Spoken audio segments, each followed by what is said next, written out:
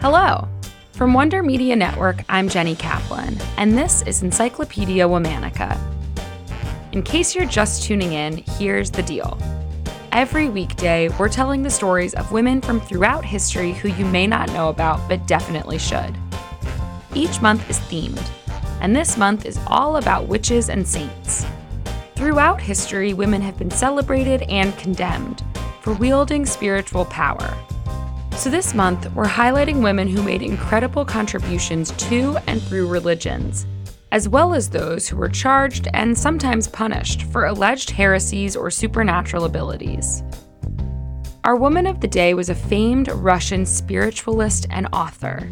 She co-founded one of the earliest societies to promote theosophy, a philosophical religious system.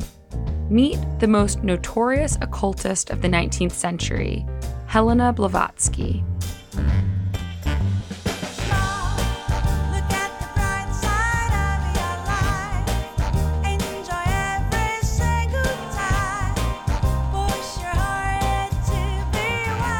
Helena Hahn was born in 1831 in the Russian Empire to an aristocratic Russian-German family.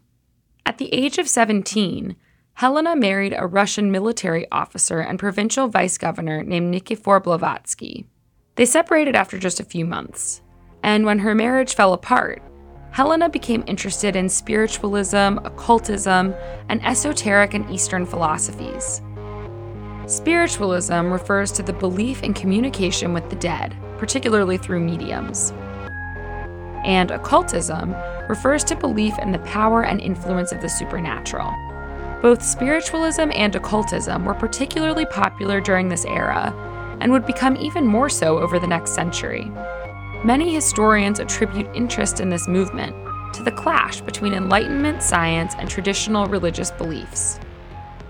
People were looking for a new spiritual paradigm that encompassed and reconciled both the scientific revolution and the spiritual realm.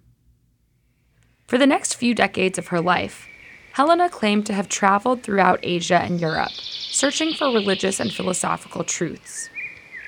She said she spent several years in India and Tibet studying with Hindi and Buddhist gurus. In 1873, Helena arrived in New York City. There, she met a man named Henry Steele Olcott, who shared her spiritual and intellectual interests.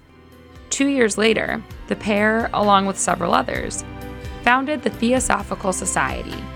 Helena described theosophy as the synthesis of science, religion, and philosophy. She said theosophy revived an ancient wisdom beneath all religions. Around the same time, Helena traveled to Chittenden, Vermont. It was the height of a time known as the epidemic of raps. People all over were taking part in seances with self-described mediums and spiritualists, and believed that spirits were making rapping noises on tables and walls in an attempt to communicate. When one reporter wrote that the noises got louder and more frequent once Helena got to town, her celebrity was solidified. In 1877, Helena published her first book, entitled Isis Unveiled, highlighting the importance of mystical experiences and laying out the basic elements of her theosophical belief system.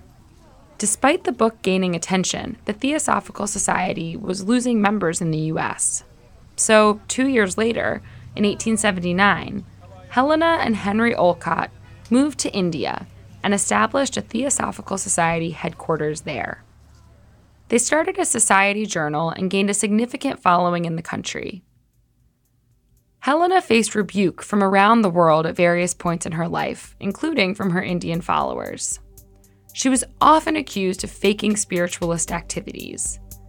An investigation done by the London Society for Psychical Research found that she was a fraud in 1885, though a century later, those findings were reevaluated by the same organization and were found to be unjust. Not long after that 1885 judgment, Helena left India. She moved to Germany, then Belgium, and then London. She wrote 3 more books about her theosophical beliefs called The Voice of Silence, The Secret Doctrine, and Key to Theosophy. Helena died in London in 1891. Despite the fact that many described Helena as a charlatan, she had a significant impact on the introduction and advent of alternative religions and philosophies in the West.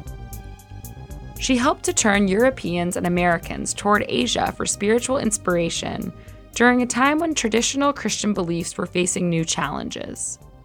Helena Blavatsky's influence was just the beginning of a spiritual movement that's still evident today, as Westerners continue to turn eastward for spiritual inspiration and practice. Her influence is also heavily felt in what we now call the New Age movement. Tune in tomorrow for the story of another remarkable historical woman. This month is all about witches and saints.